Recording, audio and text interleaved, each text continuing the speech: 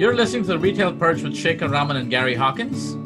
We're going to discuss industry challenges and opportunities in grocery retail, AI, current and upcoming trends, and so much more. Hey guys, welcome to another episode of the Retail Perch. We're going to be talking about digital engagement, both inside and outside the store, look at some of the things that have been happening with the current COVID crisis, how it's accelerated, impacted digital engagement for retailers. And as usual, if you've got topics that you want us to discuss, DM us at the Retail Perch on Instagram and send us an email at theretailperch@birdseye.com. I also wanted to let listeners know that if you ever get to be a guest on our show, you get a free mug that we'll mail out to you. I thought that's an important piece to tell you. And that may be the only reason you want to get on the show, but if it is, great. It's going to be a collector's item. Exactly. So, Gary, digital engagement, I know this is a topic that's very close to your heart. You've been talking about this for a while, but in light of everything that's happened in the last few months with the COVID crisis, this has really come to the fore, hasn't it? It certainly has. Before the beginning of this year and when the COVID crisis hit, digital engagement was on, I think, nearly every retailer's roadmap, but I saw retailer after retailer really taking a laid-back approach to it, thinking that, well, when the shoppers want to engage digitally, we'll be there. We're not going to really go push this on them. Then the whole coronavirus crisis hit, right? And almost overnight, we saw two things happen that really impacted. The first was brand manufacturers pulling back any and all promotions they could, because why promote a product that probably is not going to be on the shelf? So there goes all the content for the weekly ad and so on. And shoppers not wanting to touch anything they didn't have to touch, right, for fear of the virus, including those printed weekly paper ads. So all of a sudden, digital became really important. And I think another sort of interesting piece of that is retailers saw a need to have real-time digital communication with a large portion of their shoppers through this crisis so they could communicate, because store hours were changing in real time, regulations were changing in real time, being able to give shoppers an idea of how long the line was out front to get in the store. All these things, I think, really came together to finally put digital top of mind for retailers. In fact, Gary, you're absolutely right, because I've heard, I think, early in this crisis that a lot of retailers we spoke to said traffic to their website just shot up through the roof, because there were a lot of people going to their website to get information because they couldn't go to the store to do that. And I think a lot of retailers' websites and digital tools weren't set up to provide dynamic, up-to-date information to shoppers. Yeah, no, that's right. And I think we saw retailers leveraging, I guess we could say, the three primary channels, their websites, mobile apps, and then social media, right, to try to keep that flow of information going. But what I see happening is a growing number of retailers, and again, of all sizes, are quickly coming to the realization that growing digital engagement, and they now know it's important, implies the need to be relevant, the need to be personal with communications, be it promotions, be it information, recipe, anything and everything that can be tailored to that shopper. There's a need for that. In general, also, we've seen an uptick in app usage, people going to the app for more information, more up-to-date information. What other tools do you think that the retailer has at their disposal? I know social media is a big thing, but I've seen some retailers be very successful in having a large social media following, and some simply haven't given it much importance. But right. I don't know what the stats are, but I have a strange feeling that if you look at retailers who are probably had a strong digital engagement presence, probably saw a bigger uptick in their sales and engagement and lost fewer shoppers in this time than others who did not. I would agree with that. Social media takes work. It takes dedicating staff. It takes investing in the right platforms to be able to not only create content, manage content, get it distributed across a growing number of channels, right? From Instagram to Facebook to you name it. And a lot of retailers have maybe invested a little bit, but not heavily, whereas others really understand that space, have invested heavily, and have the resources applied against it. And I think they're the ones experiencing success. I know we covered this, I think maybe in our second or third episode where we talked about some challenges. but I want to keep this conversation on the positive bend. I feel that we can't avoid this, which is that for a retailer to really have a strong digital engagement strategy, they need to have some common pool of information from which to draw the necessary intelligence to communicate with shoppers effectively, right? Yes. And that seems to be like the repeated failing I see with a lot of retailers. As you know, there's a number of pieces related to that, right? There's not only having that content pool, be it offers, promotions, recipes, whatever it is, having a sizable enough offer pool or a content pool that's refreshed regularly. But the other side of that is also having enough attribute data, because attributes drive everything, right? Not a lot of retail executives really understand this.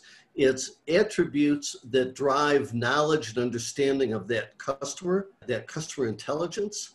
But it's also attributes, be it attributes around the product, sugar-free, nut-free, gluten-free, or attributes around content that allow those things to be brought together in a meaningful way to deliver that relevant, personalized experience to the shopper. Even more basic than that, Gary, I just see that a lot of retailers just don't have good enough email data to even communicate with their shoppers via email or the app. So the level of digital engagement in some cases not as high as you would think it is. And I guess maybe as important as it is to get a loyalty card, your email is kind of like your digital loyalty card. That's right. And I think retailers, when they hear that word loyalty, some retailers will get it.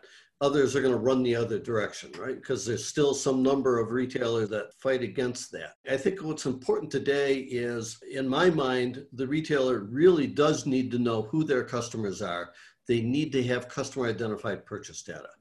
Now, how you get that is a whole nother question, right? Many retailers have relied on loyalty programs they've had in place for years to generate that data. But in today's digital world, there's other ways to go at it, right? And we've both seen retailers approach this differently, using their cell phone number as an ID and so on. But at the end of the day, you've got to have that data and that intelligence. And some way of reaching that customer outside Yes. of your store, right? Yes. So whether it's you have a really strong email program or an SMS program or a social media program, the point is you need to have some way of connecting at an individual level. Yep. With a shopper to communicate. I know during the COVID times, we certainly helped some retailers get the message out to their shoppers about changing in hours and changing in policies and so on and so forth, which I think was critical at that time. And I just shudder to think what retailers who didn't have that capability had to do. And you know, it's funny, I saw this at my bank the other day. I went into the bank to do a transaction because I finally found out that they were opening up. And it's only when I got to the bank on the front door where there was a big notice posted saying you can only walk in by appointment. I mean, now what good is it for me if I have to go all the way to the bank to find out I can walk in by appointment only? Right. So that's a classic failing I see of poor digital engagement.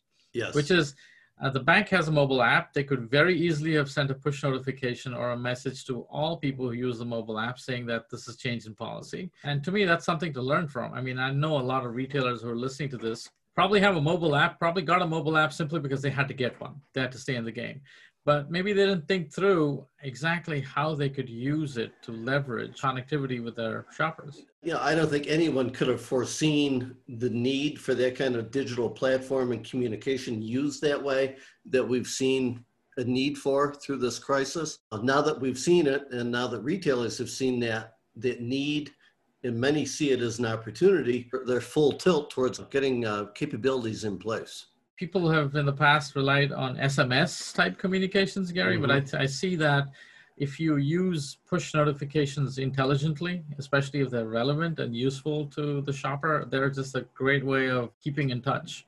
Yes. With your shoppers. Yeah. Okay, so we've talked about, digital engagement largely reaching shoppers outside the store. What about inside? Once you get inside the store, how do you see digital impacting that? I think there's a number of places. And I think smart retailers are going to understand the opportunity to leverage primarily their app to providing different services, privileges, help to that shopper inside the store, right? Whether it's navigation to help them find the product, by something akin to a Google Maps, being able to provide detailed product nutrition information attributes and so on, so that shoppers are standing in the aisle trying to decide what to purchase. Maybe it's guiding the shopper to specific products that are most relevant to them. And maybe it's even providing location-triggered promotions as a shopper moves through the store, recipes in a timely fashion. There's a multitude of things. You see digital as being pervasive, both outside and just as valuable inside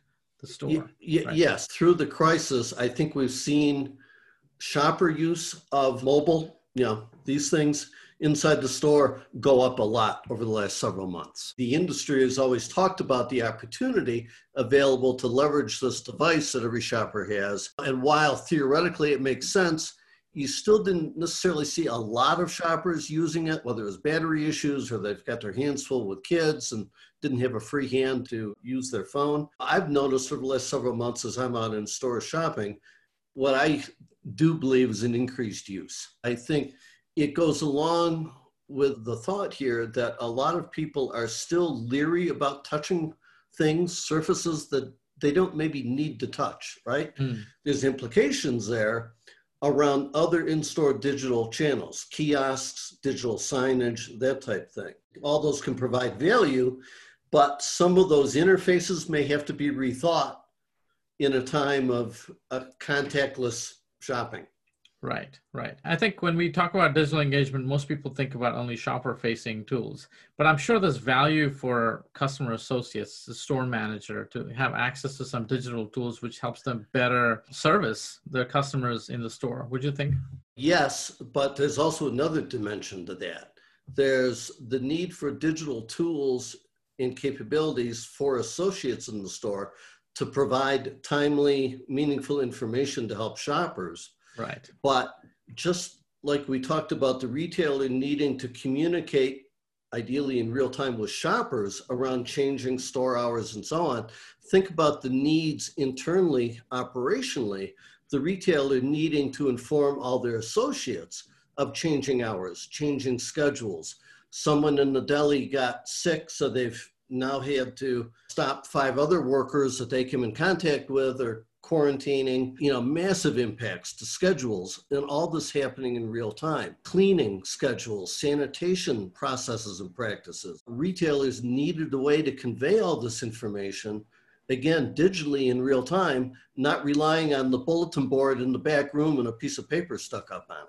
Right. Yeah. I mean, nowadays you have platforms like Slack and Teams and other platforms that, of course, can get teams together and get these communications out. I don't know how pervasive they are in the retail world because you do have a lot of floating staff that comes in and goes out. Now, I've always thought that when you come into a store, I think we talked about it in the last episode where we talked about AR and digital and how it can enhance the shopping experience. Other efficiencies that you think it can help with, in other words, apart from just the shopping experience? So inside the store? Yeah. Yes. Yeah. One of the areas is potentially, and again, if you've got enough shoppers engaged digitally, right, using this to understand how many shoppers are coming in the front door on a constant basis all day long, understanding how long on average that device and the person are in the store, and projecting how many checkouts you're going to need opened in the next 15 minutes or 20 minutes, right?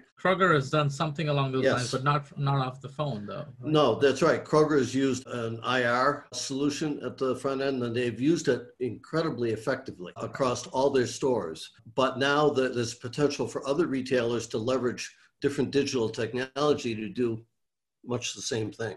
Well, the other place that I've seen it used is essentially your phone becomes your de facto loyalty card. Yes. Where, retailers don't really have to buy cards and give out cards because I'm sure there's a cost associated with it. And I know for certain there are a number of retailers where shoppers routinely lose their cards, have to get replacements, and it's a cost to the retailer. Yes. And plus, it also becomes a challenge in maintaining the continuity of data on that shopper. And I see mobile as being a replacement for your loyalty card. I know people use their phone number, but you know what? I've changed my phone number a couple of times in the last few years. You get a better deal on a different carrier. You switch sometimes. And I think you mentioned this. There's also a lot of digital engagement that can be activated through your phone. I know we met companies where you can create your list and kind of transfer it over to your POS through a barcode scan, and then checking out through the phone. And I think we're going to just see growing uses for what can be done with that device, right? Because again, it's a piece of hardware that the retailer doesn't have to provide. Shoppers already got it. So we're going to see continued use there. Shekhar, let's take a minute and pivot again, though, and go back outside the store for a minute. We talked a lot about the use of apps and social media and so on, but we're seeing a lot of retailers, and really it's the big retailers that are focused on this, are leveraging their customer data, their knowledge of in-store purchases, and creating ad networks. We're seeing Amazon do this, we're seeing Kroger do it, Walmart, CVS just made an announcement, and I think Birdseye's doing a little bit of work in this area or looking at some things. If you could, maybe help listeners understand what's going on here. Listen, I think the fact of the matter is that a retailer's website is only going to attract so much traffic. Right. And I think if the retailer truly wants to reach potential shoppers and current shoppers outside of their properties, they need a way to plug into some kind of network that can reach them. And I think what we're talking about, is it possible to leverage shopper data and traffic data that you get from third-party resources to connect with shoppers? So John's on ESPN.com and he lives in a zip code where you have a store. When he goes on ESPN.com, is it possible to do something that can get John into your store? Well, if he's an existing shopper, is there something that'll help personalize that ad to John and get him back into the store? So I think there's just lots of possibilities. I think we're looking at some exciting integrations where we can make this capability come alive. Not just for retailers, but maybe, I think obviously retailers are focused in a big way on private labels as well, right? So there's many exciting possibilities from an acquisition standpoint to retention to growth that you can use a wider ad network. And I think, listen, if the retailers don't get smart about this quickly, then they're going to lose out to the other retailers who are able to. If I remember right, back in the early 2000s when Kroger launched their current loyalty program, what they were really good at was, let's say, stealth marketing of some sort. We're able to directly connect with shoppers without having to advertise things in a weekly ad and get them. To me, digital engagement in a larger network sense is almost very similar to that. If you're not in the game of reaching out to these shoppers and getting in their mind space, then you're going to lose out to retailers who have figured it out. Do you think this is a capability that is becoming available to mid-market and potentially even smaller retailers? Oh, absolutely. Absolutely. I think, we see exciting possibilities with once you have a mature personalization engine that can then integrate with some of these ad network technologies. I think working on things that would essentially make it very affordable, if not super cheap, for somebody who's a mid-size, even an unsophisticated retailer, as long as they have decent data to be able to expand their presence in a marketplace. I think that's a good point. This kind of capability is quickly moving from a nice to have to a have to have if you want to remain relevant to your shoppers and you want to compete, because competition has already shifted from decades of mass promotion, the weekly ad, to much more targeted, personalized approach. It's becoming more strategic, leveraging customer intelligence, and that's coming together with big data, right? We've both seen some really fascinating data that's available out in the marketplace that can help a retailer understand not only who their shoppers are, but where else their shoppers may go to shop, and many other things. Fairly well known, right? So I think an average shopper probably shops in 3 to 4 stores. So there's a constant tussle for how much of the share of wallet your store is going to get. And I think in this day and age, especially with the millennials, Gary, I think, the growing population right now, they're more experiential, right? And a lot of the experiences are framed by their digital engagement. If you're not a strong brand digitally and connected and have presence across multiple platforms, then you're going to lose out to brands that do. Absolutely. So retailers across the board have to up their game and do it pretty quickly here. I think this is an exciting topic, but clearly there's lots of opportunities for entrepreneurs to come up with ideas, for retailers to kind of think of this time as to critically examine some of their processes, kind of data they have. But there's one key thing that I think we missed talking about that I want to really connect on, which is paper weekly ad. And we talked about in the past how this is such a critical piece of a retailer's go-to-market strategy. And you talked about how people don't want to pick up the paper now in the store and Yeah. look through it. What do you think retailers have to rethink about the whole weekly ad process? It's really interesting. And if you understand the industry and the way the industry works, it's easier to understand how that ad came to be so important, right? What historically has driven the importance of that weekly ad is not so much the retailer wanting to draw customers as it has been wanting to access marketing funds from the manufacturers, the brand manufacturers, right?